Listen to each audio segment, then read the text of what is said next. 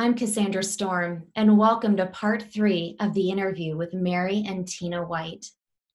Last week, we heard about Tina's transition from her own perspective, and the week before, we heard it from Mary's. Tonight, join us as Mary and Tina sit together to talk about their life, love, and marriage through transition. Thank you, and enjoy the show.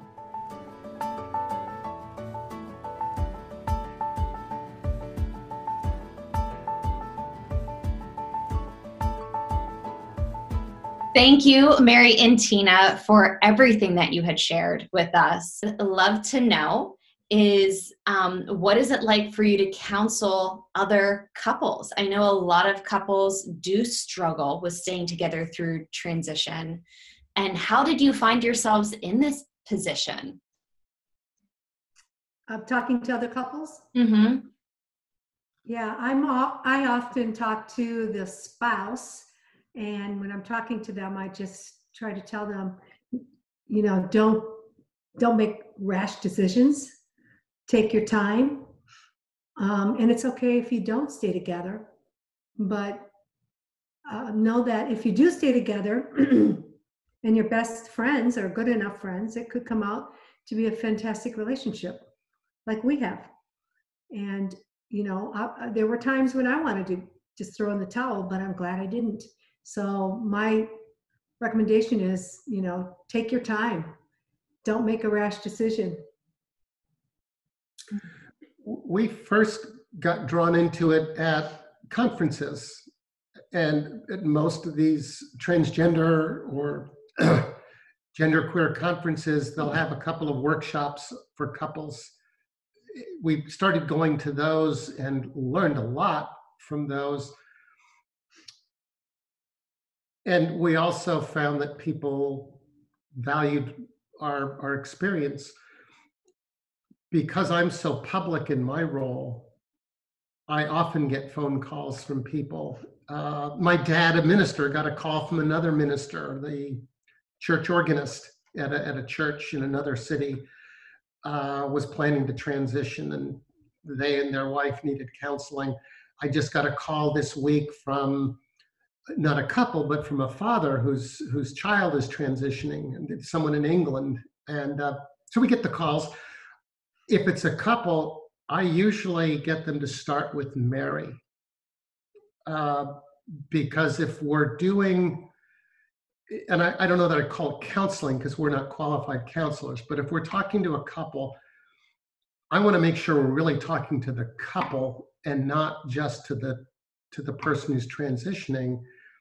And I want the spouse, who is often overlooked, to feel that they're the starting point. And then to the extent they signal that they'd love to hear my perspective too, they'd love to have all of us meet, that's great. But I always start by just connecting the spouse with Mary, because I think there's too little of that counseling going on. Yeah, quite frankly, when you were transitioning, I did feel like I was a wallflower because it was all about you. Mm-hmm. And it was difficult. I had noticed that when you were, Tina, when you were connecting with your daughter, Evelyn, she would talk about how you wanted to talk about different things as Tina than as her dad, Tom. And a lot of that she acknowledged was because of the absorption you have when you go through a transition. So that's something that you see is happening with other couples when somebody transitions as well? Sure. When I was with my children, the safest thing for me to do was to share my logical work side with them. And so they saw this very stable and kind of eggheady father. And suddenly I want to talk about makeup. And what's important is that for them, that was their experience, that father they knew, and to have that just evaporate. I might make sense of that because I'm inside sort of pulling all the little levers, but to them, it's like, who just walked into the room and what's the connection? Um, and I think that sometimes we who are transitioning, we're so excited about the quote unquote new us, the us we've been hiding. We don't take time to let people make a link between the person that they knew and loved and the new us. And we sort of just throw that person aside. But that's actually our greatest asset. That is the person that they connected to.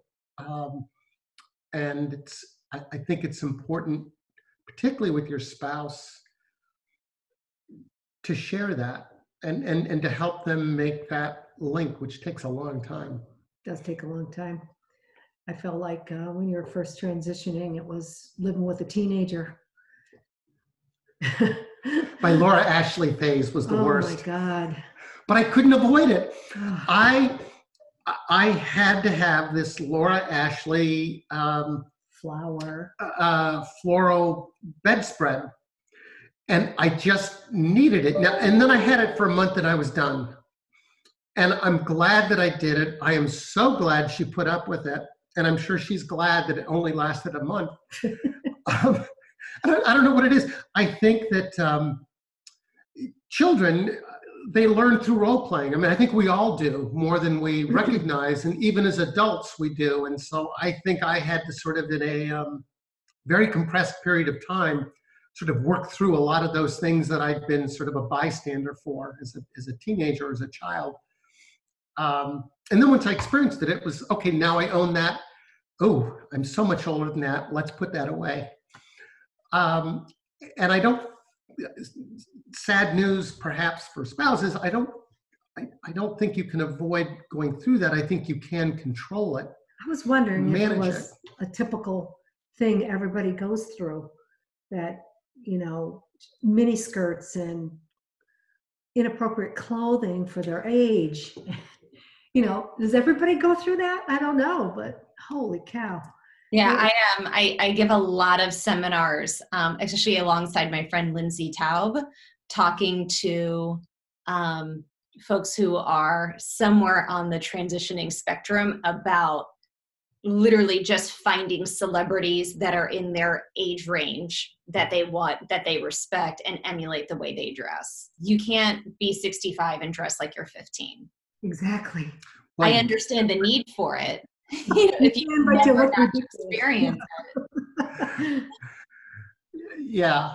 And if you need to, that's where I say, then be smart about it and go away for a weekend with some find a space where you can manage that. If you've got to do it, get through it, you will. And that's something with my daughter. I think what I wanted to share was very natural. I think I put too much on her to make her the one I wanted to share that with, which I meant as a compliment, but it just wasn't. And that's where I do worry. Transgender people who are in the midst of their transition can be very lonely people. I mean, their spouses are lonely, but when they're lonely, and one of the things I counsel them to do is to find some other friends or events or places or groups that they can join, so that they can, what they want to express and experience is legitimate. But it's asking a lot to ask everyone else to sort of live through this, everything you experience. Mary, what was it like for you to go to conferences as a spouse? You know, you're talking about speaking to spouses kind of 2-on-2, to Right. couples 2-on-2. But, you know, when you go to a conference, many of them do have spouse support groups, but you're also interacting with lots of different types of people, all on different paths of their journey. And not everybody, you know, we're talking about dress, not everybody dressed as professionally as Tina does now. What was that exposure and experience like to you? My gosh, that first one we went to. Well, when we're when she was figuring out this is probably what it is, we said, let's go find conferences so we can get an idea what it is, what to expect.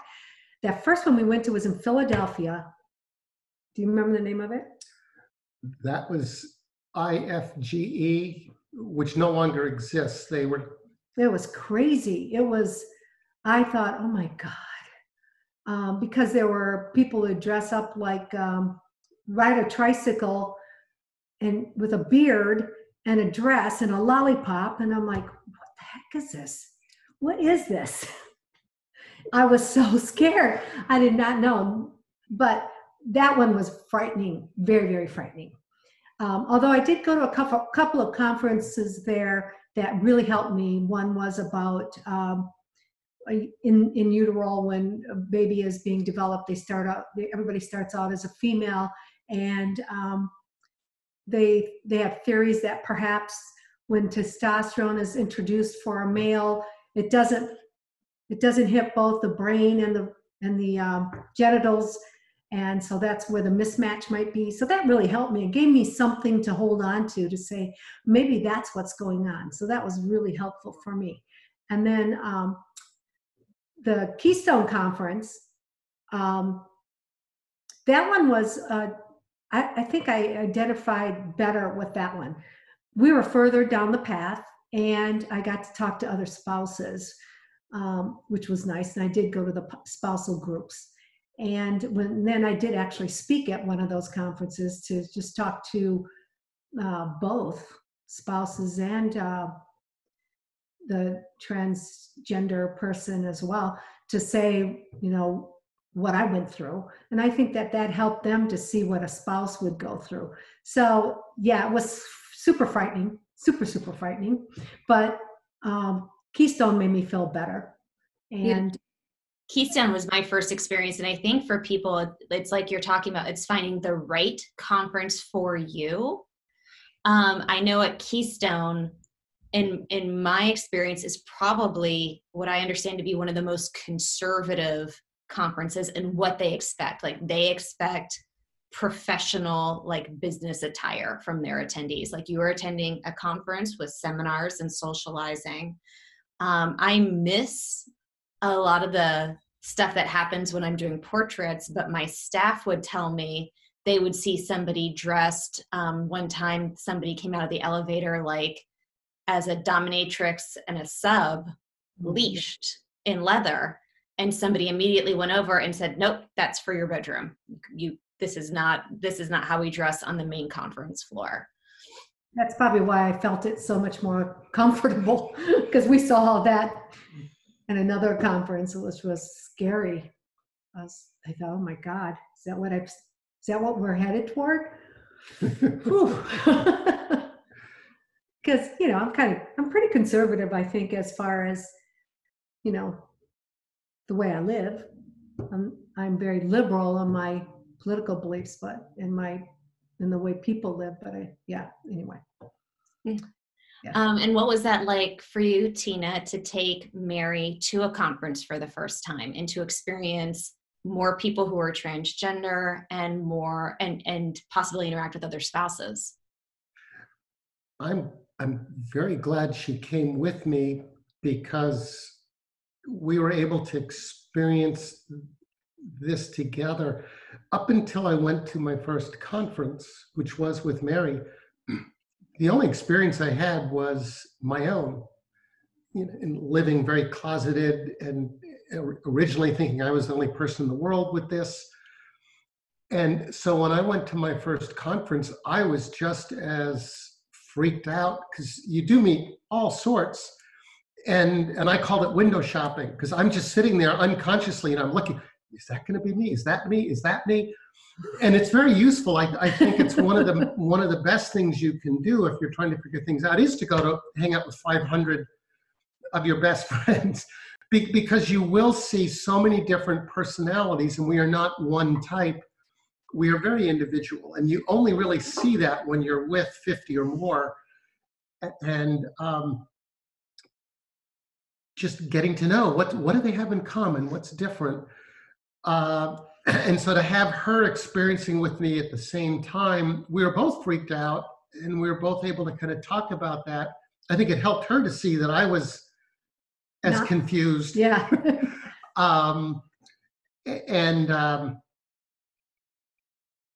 The main difference between us was I was confused but didn't feel I had an option. I just had to figure out which door number was mine. And she was meanwhile saying, which door number will Tina pick? Yeah, true. And a lot of the people that were there were really surprised I was there. They said they couldn't get their wives to go, and they thought it was amazing that I went. But I wanted to find out, what are we up against? What's going to happen? Yeah. I would encourage people to go to those, the spouses too, so they can find out what's going on and really talk to other people that are going through this. And then you realize, this is not a choice. They have to do it. Nobody would choose it, And if you do go, you don't have to go to the entire thing. That's true. I mean, I do think it's very important to honor the boundaries that if you're feeling suffocated, leave. Go take a break. Go visit museums, or individually or together. But you learn a lot. As scary as it can feel, you learn a lot. And part of what you learn is that you're not going to. These are all gentle souls at these meetings, and they're just good people. They are. That's kind of comforting. You turned out great. That was my coaching. I love that advice. I mean, for so many different things in life beyond just going to a transgender conference. I mean, any conference in general is an intense experience. I just did a virtual business conference for a weekend about a month ago, and it was so intense. I had to check off of Zoom the last day. Like halfway through the last day, I just knew mentally and emotionally I was done. I'm gonna put my hand up here. I like to go. I'm gonna hug you. Sorry.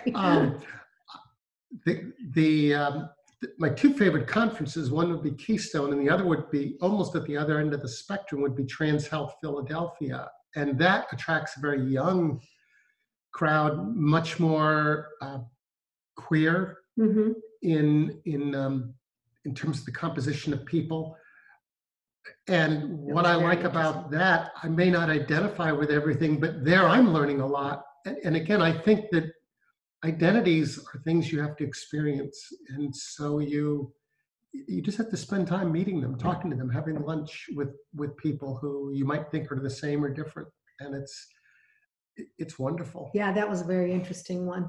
Very young. It was nice to talk to young people to see what they're going through. Yeah. That was the first place I talked to a trans man. He was there. Yeah. So what does the future hold for the two of you with all of your activism, the travel that you love to do in a post-COVID world? Tina, you talked about how your therapist has said you have to give it 5 to 10 years. We're past that. What's the next 5 to 10 look like? It's crazy. We're past that. I think now we're just concerned with aging. True. Go see some plastic surgeons. No, I'm just kidding. Yeah, I don't think, except, as I said earlier, if I weren't an ambassador, out there, and if this weren't a big issue for the world, I wouldn't be thinking about this at all. I would be thinking about either other social justice issues, or I'd be thinking about where we could go travel, or gardening, or going to see the kids. I don't think about it at all. My identity on my own. I do it constantly because I am a public figure, and I don't mind that, but that's very differently motivated. I hope in a couple of years, I've noticed a lot of other trans activists in the past seem to have about 5 to 10 years where they were activists. And then I noticed they all kind of say, okay, I just want to go enjoy being me now Yeah. because it took me long enough. And I think in 2 or 3 years, I would like to just kind of not be quiet, but as far as gender identity is concerned, I'd love just to go enjoy it. Yeah, that's a good point. I can tell you what I'm going to do as soon as this COVID thing's over. We're doing our Portugal trip. My big thing is travel. I love it. We do one big trip a year, and we lost it this year, of course. We might lose it next year too, but yeah, haven't. That's my big thing. Plus, what I do with my kids and volunteering at the hospital once that opens up again. I always like doing that because I help people. I like that. And human rights campaign. Yeah, I think that if you strip away this one feature, we're just as exciting and boring as anyone else. And I I'm not hope boring. someday, I said exciting and boring. You're exciting and boring. But no, I think about gardening, or I think about a wood project, and I think it's the world that's obsessed. I think the greatest gift that my gender identity gave me is I really have an appreciation for how seldom we see the person inside each other. We always stereotype. There's a beautiful woman, she must be very nice. Or there's a Black person, and I'll have all sorts of things I think about a Black person. But actually, I don't know anything about that person. What I know is what stereotypes come to mind for me when I look at someone. So whenever I label someone, whether it's race, religion, height, the fact that that stood out for me tells me nothing about that person. It tells me everything about me. An experiment that I started to engage in a couple of years, actually now 5 years ago, with my children was, what if I didn't refer to them by their gender or as my children? And at first I thought, well, what a horrible thought. It's like disowning your children. But I tried it, and just internally. And it was so cool because I realized there was so much about my son that I didn't know, because I would always refer to him as my son. And both of those words are actually self-referential. They define him in terms of me. And when I took those away, I suddenly realized, wow, I don't know about what's he doing with his friends. I don't know all these other things that were about him as a young man. And it made me more curious. And so whenever I meet people now, I try just internally to strip away all the labels that come to my mind immediately. And I park those because those tell me about me. And I just say, well, what could I get to know about this person? And that, I think, is the gift my gender gave me, was by having to struggle through that. I really understand. I think I appreciate in a way many people don't,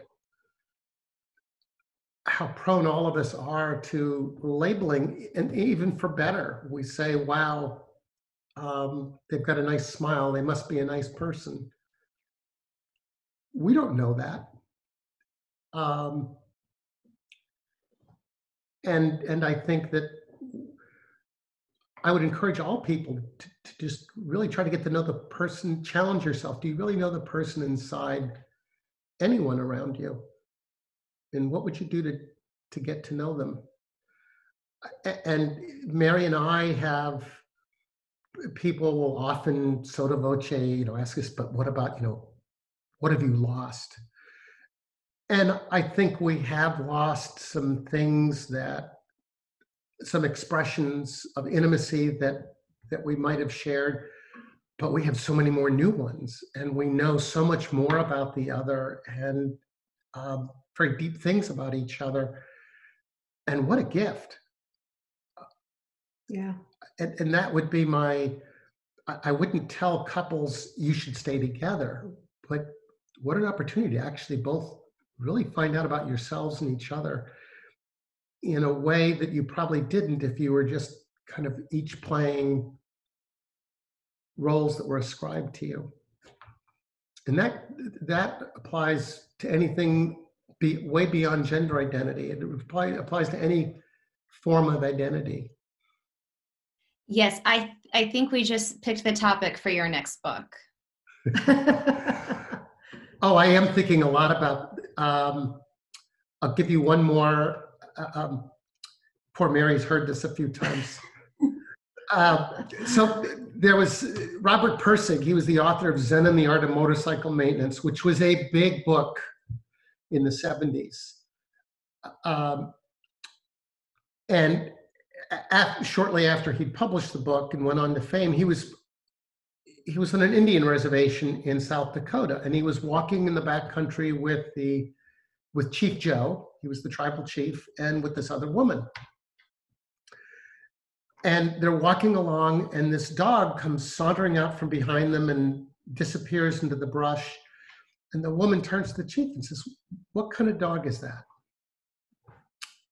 And he thinks for a minute, and he says, "It's a good dog." I love this story.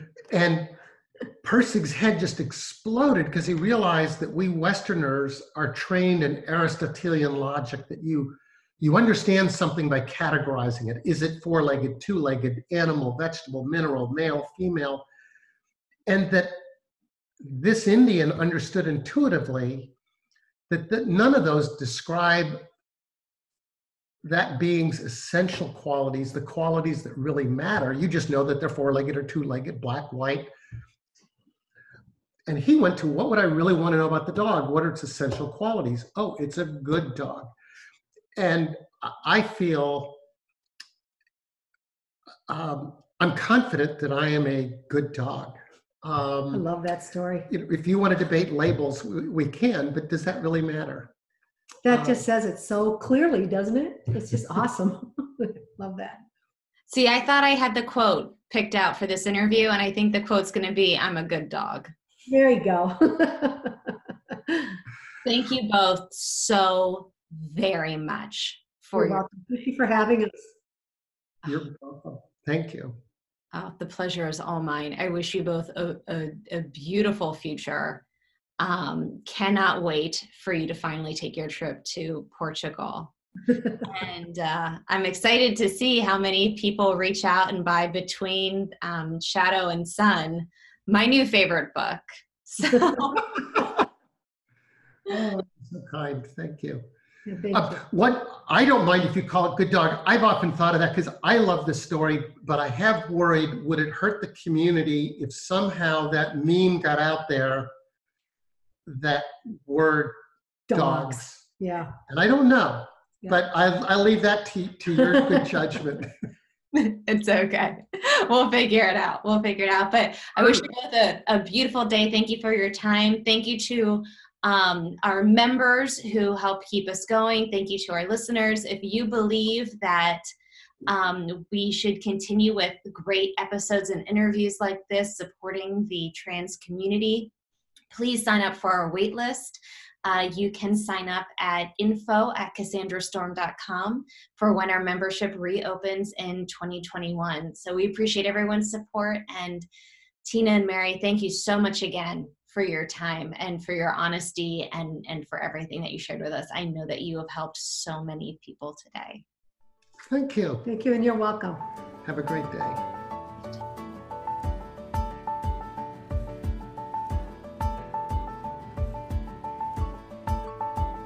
Ready for more of Mary and Tina?